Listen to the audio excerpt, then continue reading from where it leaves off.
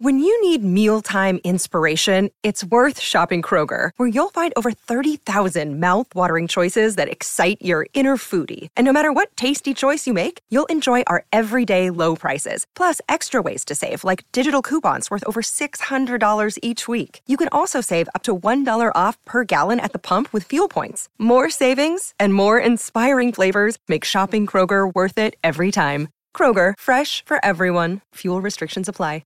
Another day is here, and you're ready for it. What to wear? Check. Breakfast, lunch, and dinner? Check. Planning for what's next and how to save for it? That's where Bank of America can help. For your financial to-dos, Bank of America has experts ready to help get you closer to your goals. Get started at one of our local financial centers or 24/7 in our mobile banking app. Find a location near you at bankofamerica.com/talktous. What would you like the power to do? Mobile banking requires downloading the app and is only available for select devices. Message and data rates may apply. Bank of America N.A., member FDIC.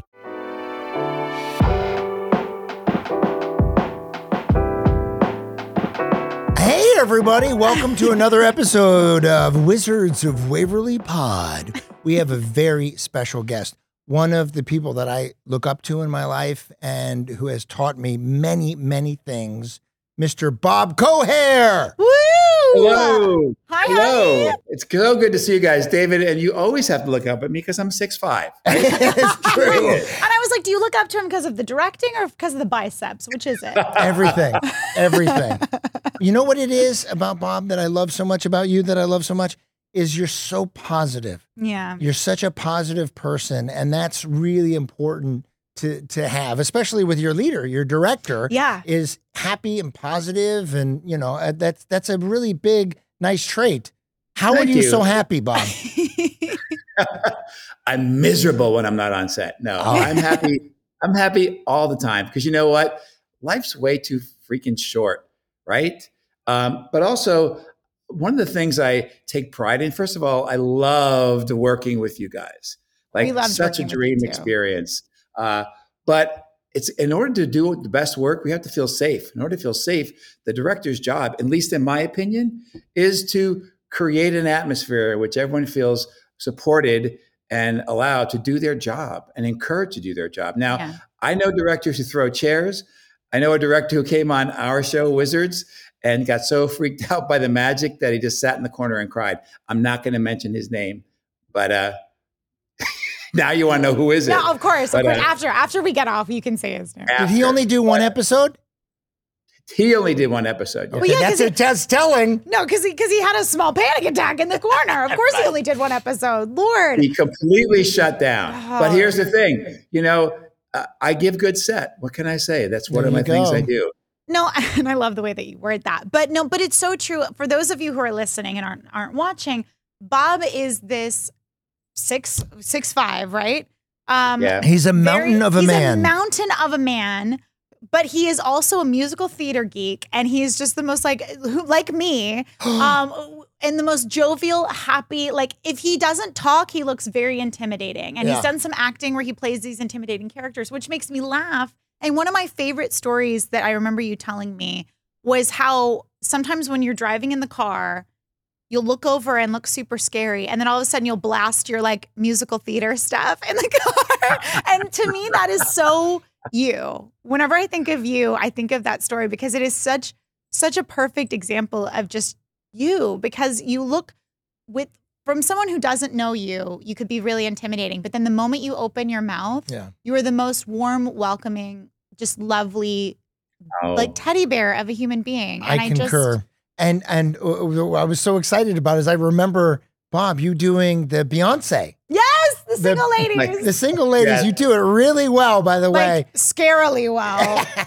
And also the other thing, listen, there's so many things I remember about working with you. One of the biggest things, and this is silly, and I want to ask you where exactly, and I guess it's about making people feel comfortable, but if you sneezed 3 times in a row, you would win $20. And I was always like, I was always trying to work up a sneeze because I wanted $20, you know? I forgot that came from you because I still do that in my life where people sneeze twice. I'm like, do you have a third one? I forgot that came from you. Where did that come from? Okay, so I started directing on the Drew Carey show. And it was really dusty on their stage. Mm-hmm. And so apparently I was sneezing a lot, but I always sneezed 3 times. And then Drew said, do you always sneeze 3 times? I said, doesn't everybody? And they said, no. And I said, okay. So the next person who sneezes 3 times in a row, not 2, not 4, but 3 times. And it has to be sneeze, sneeze, sneeze. You can't sneeze twice and then go to craft services and sneeze. I will give you $20. And then I didn't know this was going to happen, but people would sneeze twice and then everyone on the set would go, one more. I was at the hospital the other day and I did that. Sorry, I didn't mean to cut you off. Go for it. I'll tell you right now, Jennifer, if you can record yourself sneezing 3 times in a row, I will Venmo you $20. $20. I only ever sneeze twice in a row. I'm a 2 in a row kind of girl. Okay, well, we could aim gush. higher. I know. I got to work harder on for that. I got to work for that third sneeze. It's so fun, but it's also interesting because you're thinking about that. You take our mind away from kind of what's going on. You're playing a little bit of a game with everybody. You make it fun. That's a fun thing. By the way, I just want to say, I've met Drew Carey one time at Swingers Restaurant. He's a very nice man. And he's also buying food for every single writer. If you have a WGA card, you can go into Swingers and get a free meal. So I'm going to try to join the WGA so I can get a free meal. I know, for a free meal, right? No, but that was one of the things I remember so distinctly about you is not only like the sneezing bet, but just anything that you could do, especially on like an adult coming into a children's show. You made it such a safe and fun environment to where it really was play. So, but you also came in around, because I think it was like the second season that you came in. Yeah. So so we had already shot the whole first season. So how did you come in and sort of seamlessly put your own stamp on the episodes, but also blend into the already established show that we had at that point? So here's an interesting story. And when you guys were in your season 1, I was called over to interview for Hannah Montana. Yeah. Right. So I went in and I was just Big Bob. By the way, for people who are listening, I know every Sondheim lyric because I'm so gay you can see me from space. Right? And this is why you and I got along so well, because like I said, we could geek out about musicals all day long. Right. But I also want to say this. If you watch the Tonys, which was amazing, you know, anyway, I'm gay. I love being gay. People say, I didn't know you were gay. I'm like, well, you haven't seen me having sex with a man in front of you. But I'm happily gay, proud to be gay. And I have, anyway, so, but here's what happened. I went and met on Hannah Montana and they fell in love. I love meeting people. We laughed. And so they went to hire me. And then I found out how little money I was going to be making to work at Disney. You sound like me. Hold on, Bob. I'm going to interrupt you because I do this thing where I go, Disney. He does that every time we talk about somehow that Disney like screws you. Basically. Exactly. And go on. Sorry. So I will say this, I have a debt of thanks to them because I still get checks from I did so many episodes of so many different shows. However, when I heard that it was 1/3 of my quote and I'd be working with children and animals, I said, I said to my agent, you should have told me this. And I was really doing well on network television. And so I said no. And then the word came back to me that how dare I invite them to the prom and then not show up on prom night and pick them up with a corsage? How dare I? So that I was banned from Disney, right? So enter Peter Murrieta wanting to meet me for Wizards, right? And so I thought, I really I'm gay, right? And I'm never going to have my own kids. Now because I'm so freaking old, my knees are on Craigslist looking for a new owner. But I love children. I love working with children. And one of the things I enjoyed about working on all the Disney shows is I got to mentor them and not talk down to them. Because you guys know what it was like to get notes from Disney, Yeah. Anyway, I met with Peter. I watched the show and I was like, oh my God, I have to work on this show. I have to. Here's why. First of all, the anti-princess of Selena's character, Alex, and basically, by the way, Peter Murrieta will tell you this himself. That was him. Yeah. He wrote a character. All over the place. Yeah. Right. So this anti-character, this lazy young girl who had magic, but just wanted, anyway. And also I grew up watching reruns of Bewitched and and I Dream of Genie. So the magic, I'm like, I got to do this. So I gave him the heads up. I said, look, dude, because we had a great meeting. I said, Disney's going to fight back. He pushed.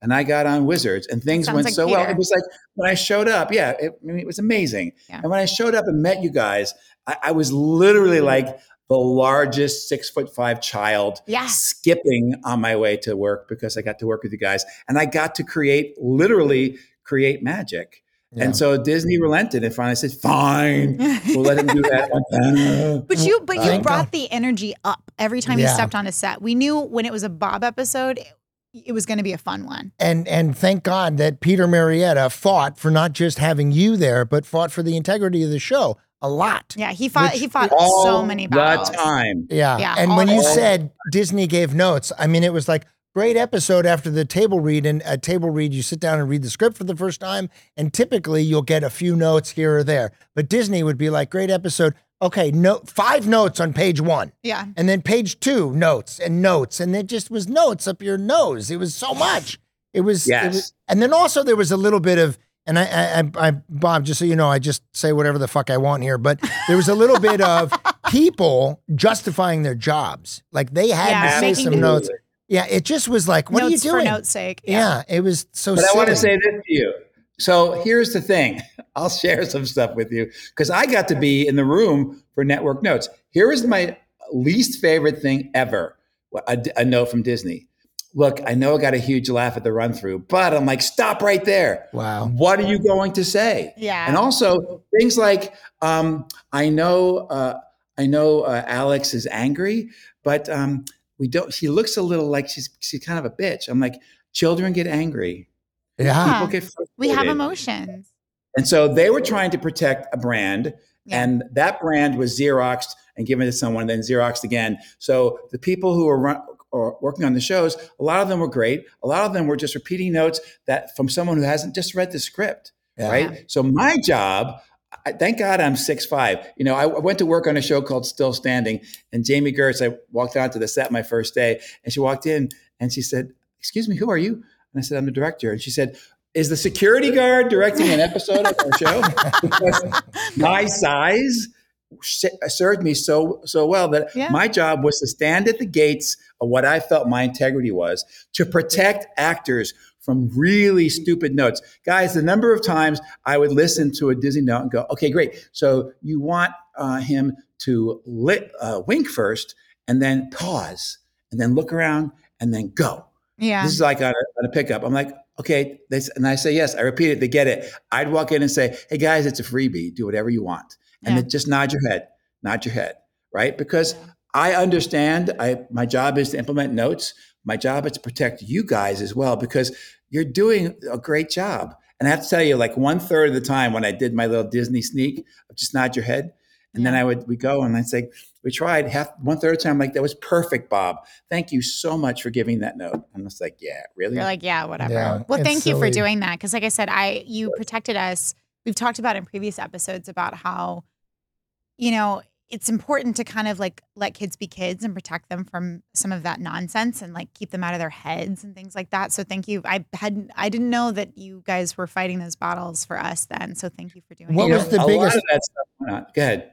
No. What was the biggest? What's the thing you don't want to tell everybody, Bob? What was the biggest battle? What was the biggest problem you had? And just. You did about 20 episodes? He right? did 19. 19? Oh, I just guessed that, by the way. Yeah, that was good. You were one off. But what would you say the biggest, like, you're like, what the fuck? I mean, there was a lot. So here's what it is.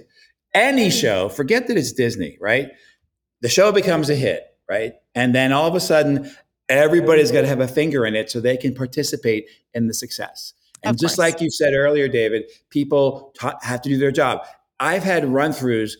We've done run-throughs together that were just perfect. Yeah. With a couple of jokes that were going to be tweaked. The note should not take that long. We're going to fix this joke. We're going to have alts for this, anything else.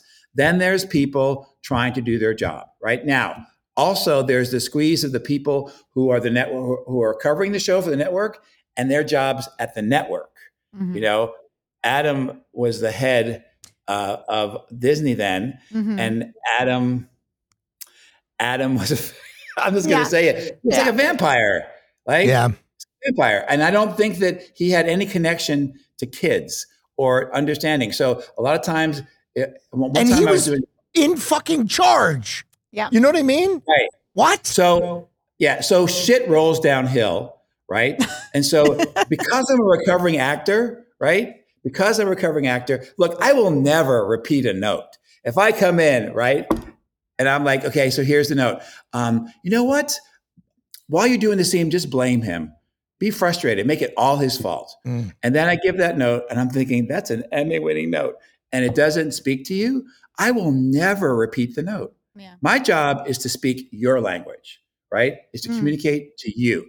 But as a recovering actor, sometimes I have a sponsor. Sometimes I say, I want to do a monologue. He's like, you need to go to a meeting. Do not do a monologue. I love that. Wait a minute, hold on. There was like the biggest fucking problem, and we haven't heard it yet, right? Is people saying shit that is not even connected to the integrity of the show because they're trying to save their job. Like sometimes on other shows, they're like, she keeps doing this. I'm like, she's 6.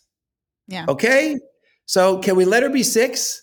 It's like, and they're like, well, the words get garbled. I'm like, write less words for her at this point. Let her grow.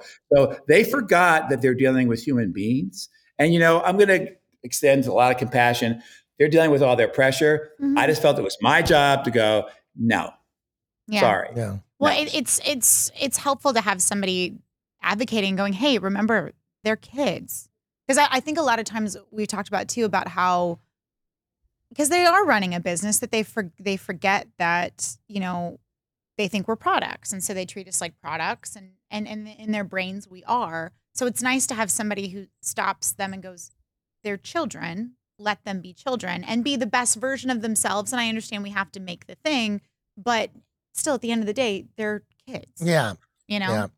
And the other thing is this, there are times when you guys had to actually have a powerful moment, right? Yeah. And I'm like, we do it in rehearsal. I'm like, great, don't reach for it now. Just wait. Don't kill it. We need to see it. I'm like, and then they want to do it over again. I'm going, you get 2 takes, right, of Jennifer doing this moment. You get 2 because it's very powerful, right? And we're going to do it as a pickup to protect the actor because they just don't know. How many directors came in who don't have any acting experience, who have never been directed and were not able to communicate with you because they would just repeat a note louder thinking that they did that. Yeah. And it's different. I think directing in a sitcom scenario is a little different from 1 hour or maybe even a half an hour, one single camera. But one of the things that was interesting that I don't think a lot of people know is that the director does not participate in casting in a sitcom. You do not go to casting. It's Rarely. Casting. Yeah, it's very rare. So when you get an actor, you're meeting them for the first time on the set. There isn't like a before that. Yeah, versus like a 1 hour or a drama or a movie. Right. So you're given that actor, and it's interesting.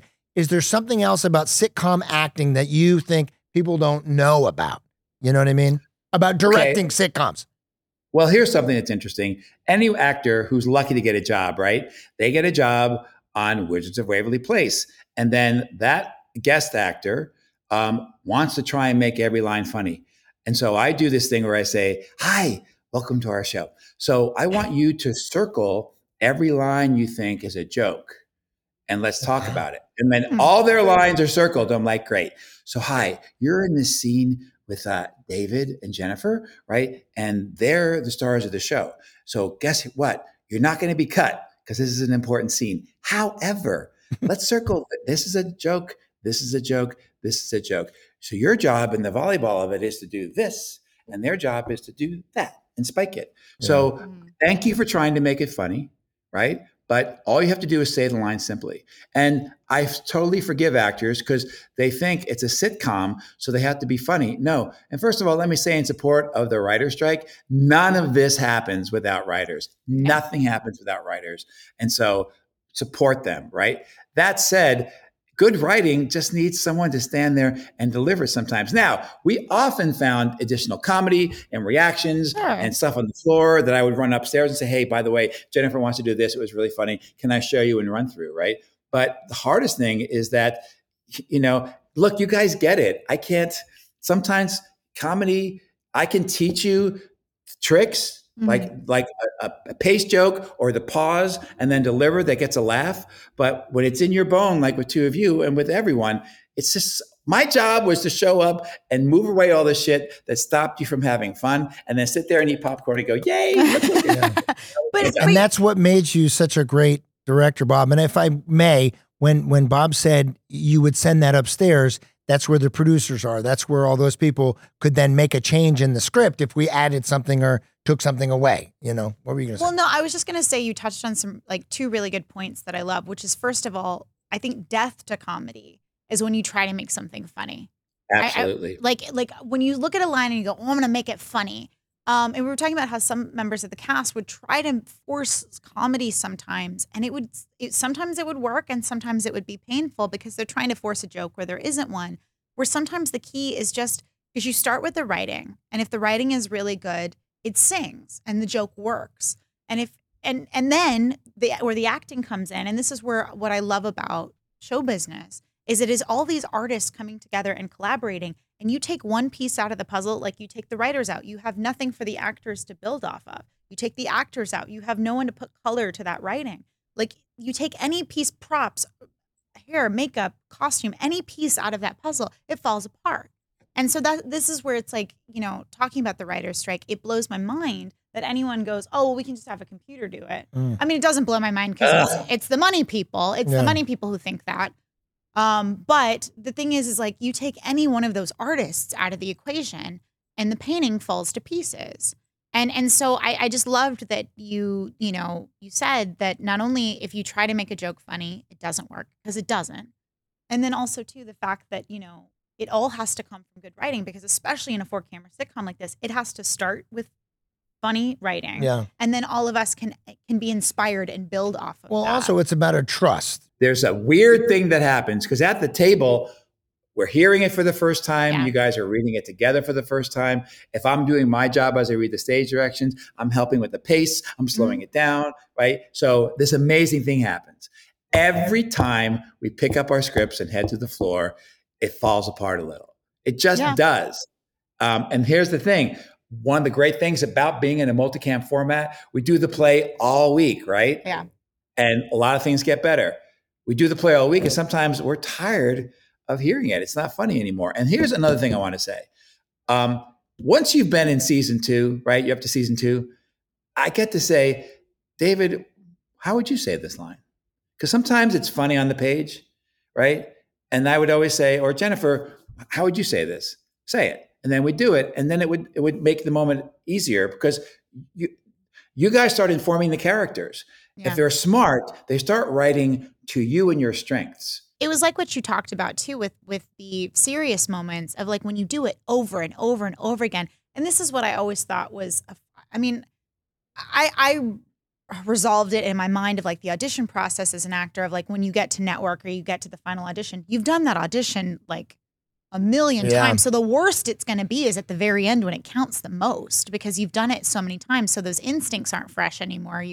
Whatever. And so I think it's similar to how it goes with the table read, the 2 run-throughs and then rehearsal and all that kind of stuff is at the table read, your instincts are fresh. It's the first time you're reading it, like all of those kind of things. But then you keep doing it over and over and over again. So it starts to become stale. And then why you don't get the laugh. And so you kind of panic and you feel like you need to add things, which kills it even more. But that's I'll say this. One thing I learned is if it's just the 2 of you and we know you're going to kill it, and, I want to do every scene, regardless if it's rewritten twice during the day, I will let you phone it in. Here's the blocking. Oh, I got a note here. They want you guys to move more. So Jennifer, you're going to get up and refill the coffee and come back and sit down. And then David, you're going to drop something and go pick it up, right? Let's do it. And then save it. Because I remember that. Here's the thing. That's back when we used to have audiences. Now, because of all the magic, we didn't have a whole lot of, we did stuff in front of the audience, but if it was, so a lot of times on Thursday, we would shoot a lot of the magic stuff and then play it back on Friday and try to do some stuff in front of the audience that we could and then play it back. Yeah, we would usually do our stationary sets, the substation, the lair, the loft. Yes. We would do those in front of the audience on Friday or Tuesday, depending on what season we were in. Yeah. And then we would do all the magic stuff on the I'm going to tell you this. other day. Here's one of my biggest secrets I've never admitted to anybody. Uh-oh. But you Whoa, guys- we've got some dish here. Everybody It's not stand so by, much sit down. dish. It's about me. It's me letting my hair down. So here's the deal. But I am such a softie, right? Yeah. I get so emotionally caught up when I see actors. I'm getting emotional right now. We do When this to people. When actors connect, and then I'm allowed, a lot of times it's just, control the splatter of the goo, right? Or more smoke. But when actors get to have a moment, especially on a comedy, if we make people laugh, that's the best time to go in and then do something real. And there are times on this show, if you paid attention, where a moment would be created, like a moment between, Harper and Alex, where someone's feelings got hurt. And then there's the Disney, from the audience. However, when I saw two actors really doing their job, I'd get so emotional. So after you guys finish the scene, there'd be a pause and you'd hear this. Okay, cut. Oh, Bob. It happened all the time. And I have to tell you, so precious, because that's what we're there for. Yeah. Yes, the magic's going to happen. Yes, this is going to explode. Yes, yes, Ghost. That was the most challenging episode. There was an episode where ghosts showed up and we had to shoot them, right? It was so tedious to shoot. However, it looked great. And then it's like, it's done. I'm like, we did all that work. And it was like 5 seconds. But to watch actors, like what you're paid to do, create a moment, was so fulfilling. It's really important. We've said this before in a sitcom. If you don't care about the characters, what the fuck is the point? And also that we cared about each other. But the writing on, correct me if I'm wrong, Bob, but there is a lot of negative stuff that sitcom actors say to the other actors, like scripted stuff. There's a lot of kind of digs at people. So you have to have that base, you know? You have to have that love at the bottom. It's called slagging in Britain. They call it slagging. And it's easiest. It's the easiest form of comedy, which is to tear someone else down, right? The best comedy is intelligent comedy that's based in character. And, I know a few actors who got to play people who, I'm not going to call them dumb. I always call them simple. You have a simpler look at life, right? Yeah. But someone who's going to play someone, look, you did it, right, Jennifer? You had to play this neurotic person, right? That to actually create the room for that and to allow that to be and allow you to not, if you're playing stupid, if she's just nervous and frantic, okay, that anyone can do that. But if she's concerned and scared that her friend is not, that quality changes. And I feel like it takes a director who's either well-versed in directing actors or a recovering actor like myself to go in there, because otherwise we're just saying lines and running around. But to actually give you guys the gift of creating a moment, right? There was a scene, the first kiss in the rain, Alex kissing the wolf band guy, Mason, and it was raining. So I had this, I had a jib, I had the rain. A jib is a big camera kind of crane thing. That blows up at the end of a movie, right? That was one time where it took me 5 seconds to go, cut, because it was so beautiful to watch them find that moment. That's sweet. So you've talked about multiple times how you're a recovering actor. Yeah. What do you think is, and David, you've directed a few episodes. I did. Yes. But so what is something that you think is the biggest asset of being an actor turned director? Well, I'm going to turn that over to David first, because I certainly have an answer. I think something that my brother Peter taught me was the most efficient way that you can, in the quickest, most efficient way that you can get that information across. And I think Bob has already said it, which is, how would you say this?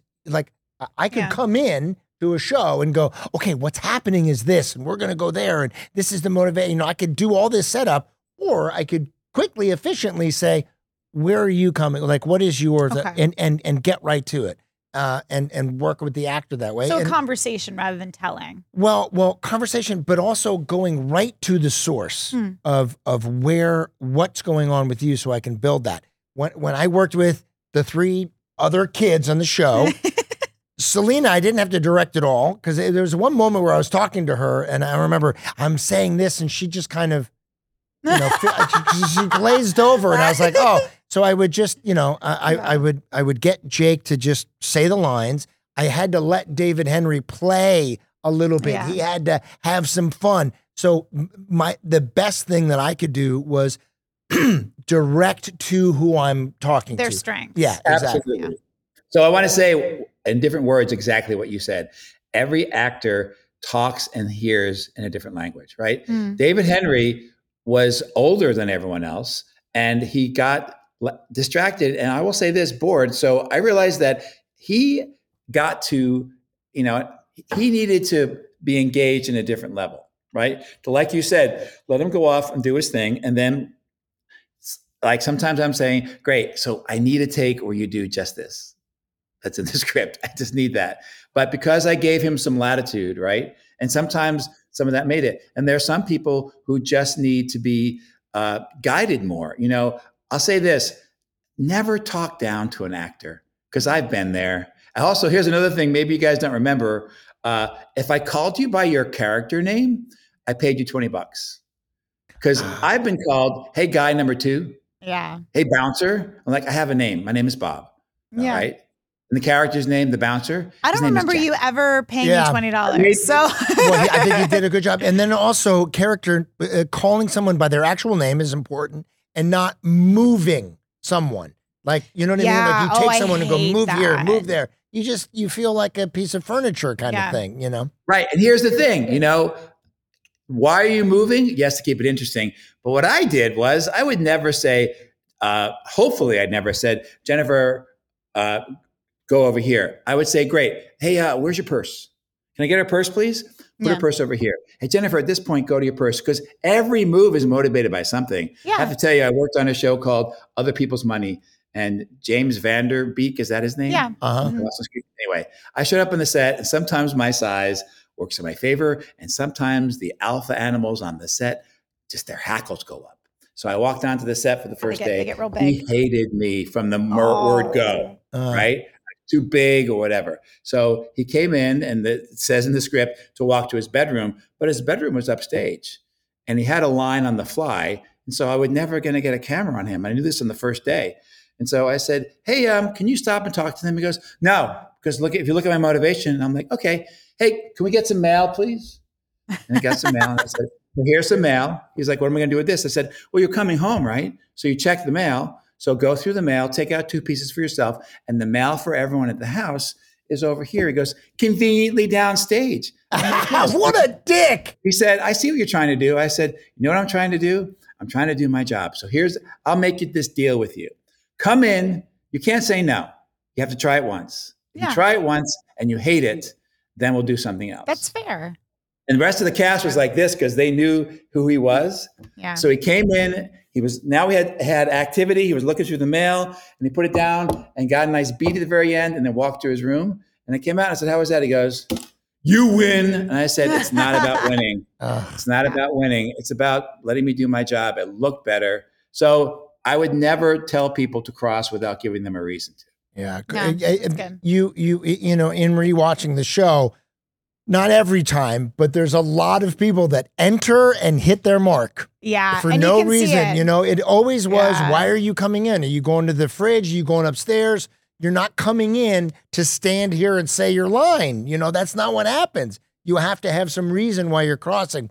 The whole time you were telling that story, because I had directed Scott Baio, and it just was a nightmare. He was not nice to me. And, apparently, and you tell me what your reaction is to this. They said you only get 2 passes.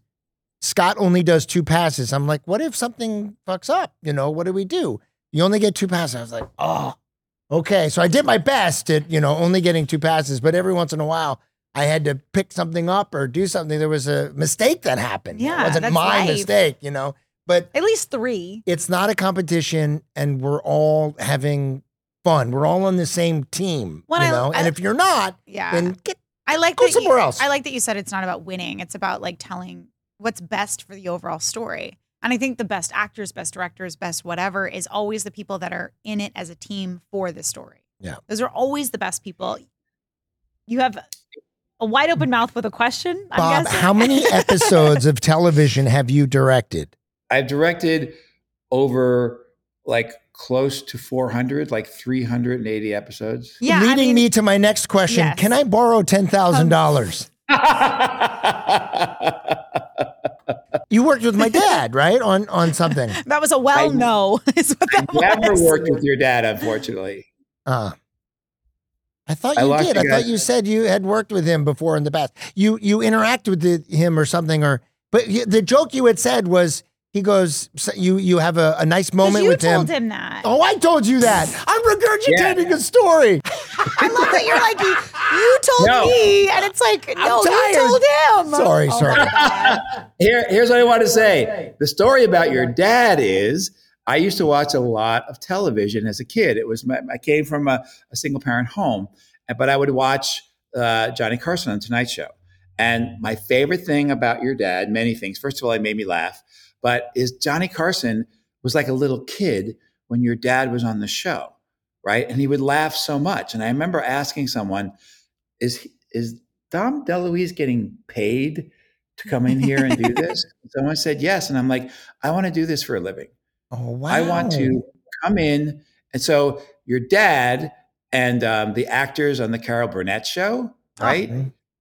I was just like, if I get to have that much fun and make other people laugh, and you know what? People are like, do you miss acting? I'm a good actor, but I'm a very specific type. I can play thugs and big Russian women. That's what I can play. Little babushka. Well, wait a minute. What was your first job as an actor? Yeah, how did you get into acting and transition to directing? Okay, so I went to Circle in the Square Theater School where I said, I'm never going to do television. I'm only going to do rep theater with the occasional independent film, right? And then you can't pay your rent. I'm like, I need a job. I'll be a dog in a commercial. I'll do anything. Yeah, I was a bougie actress myself from theater as well. I auditioned for a bunch of soaps. I was so young, and I was like an Irish setter puppy, guys. I had all this energy, but I was 6'5" and like banging into furniture. So I auditioned once, and it went really poorly. But then I got a call, and they said, "Hey, Bob, they want to have a question for you." I'm like, "Great." They want me to read again. They said, "No, what's your jacket size?" And I said, my jacket size is a 46 long. And they said, perfect. You need to go down to the set of Another World. And I got a job as the maitre d/waiter at Top's restaurant on Another World, only because the jacket fit me. Oh, right? my God. Wow. And listen to this. So I got to hang with those folks. I go down there 3 times a week. I rarely had a speaking role. Occasionally they would come to me and they're like, oh, come on, give Bob he's here all the time. Give him a line. So I spoke occasionally. But what I did was there were 3 cameras there. So I would actually watch and learn. And so I would ask the camera guys, so wait, so what are you doing? Like, we're doing The Master and we're doing coverage. I'm like, okay. So smash cut to years later, I'm directing a show called, what's it called? It was I'm not going to remember. It's at 62. But was it a sitcom? Yeah, it's a sitcom, and it was Stockard Channing, and it was called Out of Practice. It was called Out of Practice, and I got 2 episodes of that. And I walk onto the set for camera blocking, and there is a cameraman that I used to talk to. He's like, Bob Koherr from Top's Restaurant. I'm like, yeah. He goes, you're directing? I'm like, yeah, I am. And so we did. I zoomed through camera blocking, and then he turned to me and said, I can't believe how good you are. And I said, you're the reason I'm good, because you spoke so to me. Cool. It's a great story. Great. I feel like when you stay in this business long enough, and if you have the perseverance to do so, I feel like those full circle moments are so meaningful and keep you going too. Because it's easy to get stuck in the now of, God, this is so hard, or like just the challenges of the moment, and forget how far you've come, like how all the hard work you've already put in, and how it's gotten you where you're at. And those full circle moments like that remind you of like, okay, I have accomplished something. I have made it really far.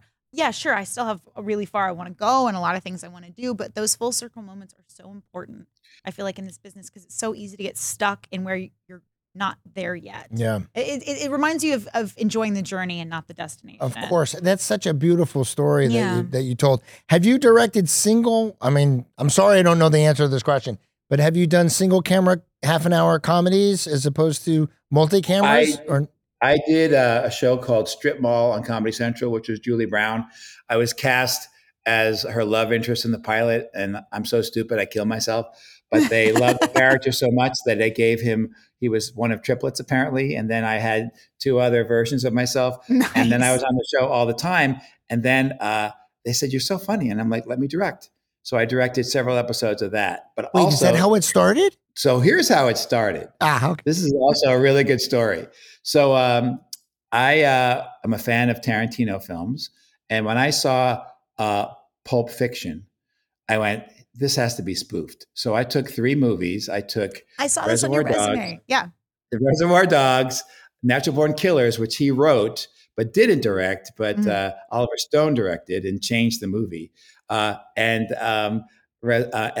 Pulp Fiction. And I wrote a script called Plump Fiction, which spoofed it, right?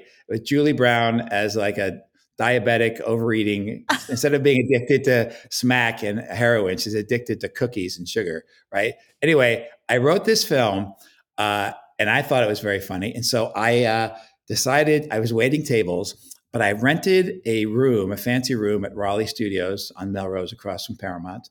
I paid for some wine and shrimp. I talked to all the actors I kind of knew. Josh Mostel, Zero Mostel's son, read one of the leads. Kathy Kinney, who wound up being TV's Mimi, read one of the leads. Yeah. And some other name actor, Craig Ferguson, was in the reading. And I was teaching improv class at the time. And so I said to some of my actors, who has good clothes? Who has nice clothes? And they said, I do. That's great. I said, so I handed them cards before the reading. And I said, hey, we're just doing a reading to hear it. But I invited some producers. I invited 20 producers and like 4 showed up. But here's what I did. We read the script out loud. It was really, really funny. And then afterwards, my acting students who were in nice clothes, I went up to them. They came up to me first, and I talked to them and made the other producers wait. I said, I'll be right there. Clever. Nice. Good move. They would give me a card. I'm like, thank you very much. And I did that with 2 students. And then I said, hi, who are they? I'm like, oh, they're from some independent students. Anyways, how are you? My name is Bob Koherr. Thanks for coming. And so Rhino Pictures jumped on it. And I signed a contract to do a rewrite and then direct it myself. And then like 2 days before principal photography, they said, can we see your reel? And I've already signed the contract. I said, oh, I don't have a reel. They said, you don't have a reel? I said, let me tell you this. If I suck, come to the set the first day. If I suck, have the replacement there. Have him standing there. Let him sit in my chair. If I suck, I'll fire myself. And so they came to the set. They were there for 2 hours and they left and they were never on the set, maybe once or twice. And I made that first movie. That's the best. Cojones! I love that. Yeah, yes. No kidding. Very, very My dad used to say to me, when you go to an audition, put makeup on your face and everything, and then walk in and be like, I have to get back to set. Nice. You know what I mean? Like, I'm so sorry, I have to go, but I can do this really quick. Make them want you. I love the fact that you had pretend producers there. That's so great. It's such a business of perception. Like, how many times have you booked a pilot or a show or a job or whatever, and you're like, oh, well, I can't make it to this audition because I already have a job. And all of a sudden they're like, oh, well, we want you so much more. We'll make it work. Like, it's always like that because you want what you can't have or you want what you think is in demand. And this business is very much like I'm going to go home and watch your movie now. Where can we see it? If you go online and Google Plump Fiction, you can find a way. Hey, you know what? The Beverly Theater? Is it still there on Beverly? Quentin Tarantino's theater. Yes. He bought that. Yes. Every once in a while, they run Plump Fiction as their midnight movie. Wait a minute. That should make you feel really cool. Did you ever get contacted by him? Have you ever communicated with him about this or no? I ran into him in Provincetown. Look, and here's what happened with my movie, right? So I made my movie, and then partly because my movie was in the trades, their next movie at Rhino Pictures was Fear and Loathing in Las Vegas. Oh my God. With Benicio del Toro and Johnny Depp. Yeah. So my little movie became the redheaded stepchild, sorry, Jennifer, and was put up on a shelf and was left there, right? And so, but here's what happened. I got paid for the script. I got paid to direct it. It was really, they four-walled it. And what that means is in the 4 major cities is we're released in a theater. So New York, San Francisco, Chicago, and New York all had an opening, right? And then it went to video. So my tiny little movie, right? This little Jersey boy, like whose father was a mechanic who never graduated high school, but had a great work ethic. I was the little engine that could and got that movie, and those little hurdles got over, and I felt like, what a great success. That's and amazing. and then I had to go back to work as a waiter because you don't make any money, right? Yeah. So, and four-walling would then, as long as it had to go into the theater in order to be released on video and also to count for awards and stuff, right? yes, exactly. So what's interesting is in the TV industry, you have to go into syndication in order for people to make the big money, like you guys did on Wizards of Waverly Place. Disney. Yeah, we did Kinda, not. That didn't sorta. happen. I made some residuals from directing, but not from the show. But what were you going to say? So what happens is when a show does over, the mark is 100 episodes, right? Then it will go into syndication, and that's when you make the money. So that's the goal. It's similar to four-walling, right? So I directed 2 shows that were 1090 shows. One was Anger Management with Charlie Sheen, right? Yeah. I have a lot of stories from that. But however, bet we you did do. 10. We did 10. He's a great guy. There's always smoke on the plantation, on the property of Charlie. There's always There's a always fire smoke. someplace. We did 10. They picked us up for 90 more. So we shot 90 more episodes. So it was guaranteed to go into syndication. Wait, you did And we all were those? shooting- You did I didn't all do those all of them. episodes? Okay. I did like 58 of them because I can't tell the story here. I'll tell it later. But Yeah. here's the great news is that we did 100 episodes. And you know what? For all the challenges that show had, I was, there's something called Roku, which I guess is a streaming Yeah. service. Yeah. So if you go to Roku, there's an anger management 24/7 channel, Yeah. which runs episodes of it. So I sat down and 3 of my episodes in a row, because I did that many. It's a really great show. And by the way, Michael Arden, who won Best Director for a Musical last night. Come on, Jennifer, for Yeah. Tony, right? He Yeah. is on the show. He was an actor on the show. That was a very rare thing, by the way. I think it only happened because he was Charlie Sheen and had a nice record, but Oh, to do you 10 and then pick up didn't 90. do Yeah. 10 episodes and then got a 90 back order. Usually you would do 9 episodes and then maybe get the remainder of that season and then wait to hear. But he was like, we're doing 10. And if I make a certain amount, if it plays and gets enough views or something, then they would have to pick up the back 9. And the way Absolutely. The way Amazing. Disney Channel was different was instead of syndicating a show, what they would do is they would do a spinoff. So like that's where Sweet Life on Deck came from, is because they got to the point of syndication and then they needed to either can the show or go into a spinoff. And it kind of like the Disney, like we were already kind of a syndicated thing. I mean, the whole thing, like I did Third Rock from the Sun, and in the first season, they sold it to Fox in syndication already for like $300 million or whatever it was that Carsey Warner sold it for. So they had already guaranteed that we were going to go to 100 episodes, which is all different now. Everything is different now in this business. Switching gears from the syndication talk.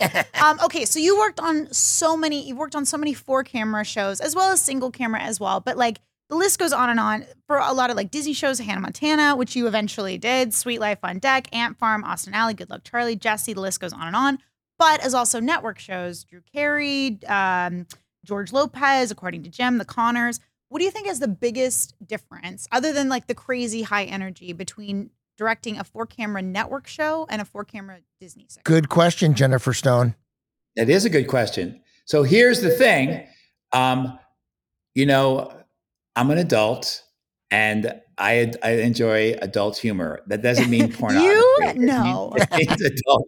Well, because we would. Yeah. Well, highbrow, like smart comedy, right? Yeah. Right. And here's the thing. On a well-written show that's on network, all the best comedy comes from the characters, right? Like, let's talk about the Connors for a second, right? Those characters are so well drawn. And then the actors have been playing them for so long that it's wonderful. It's like going to a bouncy house and just letting everyone do their job, right? And then if I do any directing, it's the fine tune stuff, help them find a moment or open a door that they can either walk through or don't. And what happens on a children's show for Disney is that there's a fear of that we have to keep things moving because kids aren't going to pay attention. I worked on Good Luck Charlie, and for people who don't know, there's always the A story and a B story. Mm-hmm. In the A story, Harper and Alex are going to go do this, and in the B story, David is going to show up with the boys and do something else. And a lot of times, there's also a C story, right? So an episode of Good Luck Charlie, which, by the way, plundered me from directing more episodes for you guys because they made me a house director. So that's the only reason I wanted to come back. Disney. But hey, here's the deal. So we had one of my first episodes. The B story was between the parents, a really funny B story, right? And then no, you have to change it. Kids don't want to watch it. And this is my first day at the table. Yeah. I'm for notes. I'm hi, listen. I had a single parent, right, home. I love the idea of watching two parents make bungling mistakes that their kids have to fix. And so I said, and they're well, we're not talking to you. I'm fine, whatever. But the showrunners fought for it, right? Thinking that kids aren't going to watch parents make mistakes. Come on. So the biggest difference, Jennifer, to address your question, is to try and make sure that we're not just dumbing down and doing, we did a lot of physical stuff on Wizards and those other shows, but you got to care about people. You got to care, and you can't care when all your character is doing is wiping paint off her face in one episode and picking chicken feathers off herself the next episode. And I think if you were in chicken feathers, Jennifer, you probably rocked it, right? Really hard. You look great. But you know what I mean? So it's making sure that there's so much fear in our industry, period. But when a show is running really well and people stop being afraid and let people create, that's what distinguishes the great shows. You know what I mean? It's all hard. And I think there's a disconnect too when it's adults trying to sell to kids, because I think there's a lot of times people forget that inner child that we all have of what do kids want. Yeah. Kids don't want to be lied to. They don't want to be condescended to. They don't want to be, pandered to. They just want the truth. They just want people as people, and in funny scenarios, sure, but they want to see reality. Yeah. And just like kids want to be included in their parents' lives, they would have loved to have seen that parent storyline. I have a similar question because we're both theater geeks. And then we'll let you go because we've taken a lot of your time. We appreciate you being here, Bob. Thank you. I'm having so much fun, guys. You're some of my favorite people, so I'm good. Well, that is a two-way street for sure. Okay, a live audience to me is, I came from theater when I started, and you came from theater. And what I loved about shooting in front of a live audience is it reminded me so much of theater. And so you've directed theater, correct? Yes. Yeah. So what is the comparison that you have between directing theater and directing up in front of a live audience? Because I feel the energy is so similar. Oh my God. First of all, to watch actors have their performances go up in front of an audience. One of the biggest challenges of doing a pre-shoot, which you have to do these days because shows are complicated, right? So there are some scenes that if people are listening on a Thursday, we'll pre-shoot a bunch of scenes if they're either complicated or there's a lot of people in them and stuff, and it's just our crew. And then on Friday, we do camera blocking, and then we do it in front of an audience. And then we're doing it in front of the audience. We'll do 2 or 3 takes, unless you're Scott Baio, but you do 2 or 3 takes. Sorry. Jesus. Everyone is deaf now. Bob, that was deaf. Go on. You 2 or 3 takes in front of the audience, and the difference in the energy. The audience is this unseen participant, right? Yeah. If we're body surfers as actors in the theater, the audience is the wave. We have to make sure we get our butts up high enough so we can ride the wave in. And it's a weird thing because it's intrusive for some actors. But when you get that thing, you pause. If you started the line, you pause, you wait for the laugh to subside, then you go back to the top of the line and continue. And then that flow is like a beautiful choreography, but it's not there on the pre-shooting days, right? Yeah. But to answer your question, like live theater and doing in front of an audience, there's a magic. There's a something that happens that you can't even quantify, but it's palpable and it's magical when you see it. On the Drew Carey Show, we had Ryan Stiles, right? So funny, genius comedy, yeah. Right, and Dietrich Bader, right? So we would do our table read. They would record.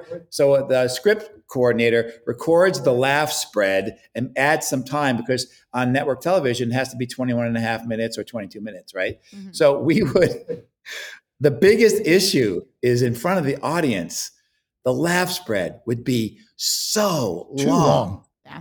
And what happened is they do a first take and then those actors, I'm like, it's a freebie, guys, do whatever you want. All they would do is change one slight reaction, or they would change maybe a word, a longer laugh spread, right? And here's the thing, what an embarrassment of riches, right? To go in and say, hey, Bob, your episode is 5 minutes over because of the laugh spread. Of laughs. Well, they can always trim down the laughs, right? But it's gold, it's money, it's why it's there. That's why anyone who walks onto a set where there are children and it's supposed to be a comedy, or anyone is supposed to be a comedy, in a bad mood, I'm like, take that shit home. Right? Leave it at the door because this is about throwing a party in front of a camera. And I want to say this too. Some people are like, well, but does your work really matter? I'm like, does my work really matter? Because I'm directing multicam and directing children's television. The world is powerful and it sucks sometimes. Yeah. How lovely for me to be able to sit in front of a television when I was young and my mom was working and we didn't have a whole lot of money and sit there and laugh. And the thing about a show in front of an audience is that I could sit there by myself, but it feels like everyone waited for me to get there and that I'm part of something bigger than myself. That warm, wonderful feeling to be included, right? Like I didn't watch Friends when it was on the air. And then I started watching it going, oh my God, it got so good in those final seasons. It was really amazing. But the idea that it can't start until I get there, little Bobby, like with my popcorn, right? And right? And to feel all that laughter and not be laughing by myself, it's just everything. So what we do is Bob, really matter. I have to say thank you for all the joy that you've brought to us. We've got a crystal ball in front of us, I know, but I want to tell sir. you one real quick thing. I did, thank you for all of that. That was really wonderful to hear. I did an episode of Hot in Cleveland and Betty White was there. And I remember they told me the story that when they first, they were like, is she going to be able to, handle this schedule? She came out and paused and they were like, oh, and they started, she goes, oh no, I'm just waiting because they're gonna cheer. They're gonna cheer when I come out. I'm just trying to help She's you right. with the spread of time throughout the thing. It was so funny. I love it. Okay, wait, can I tell you one last story? So I'm directing an episode of the Drew Carey Show, right? It's the Mother's Day episode. So Adrienne Barbeau is playing Dietrich's mom, right? Then there's who played the mom on the on Lassie and on Lost in Space. I won't remember that. You've gone a little far, Bob. Yeah. I don't know. Anyway, you're going in the fringe there.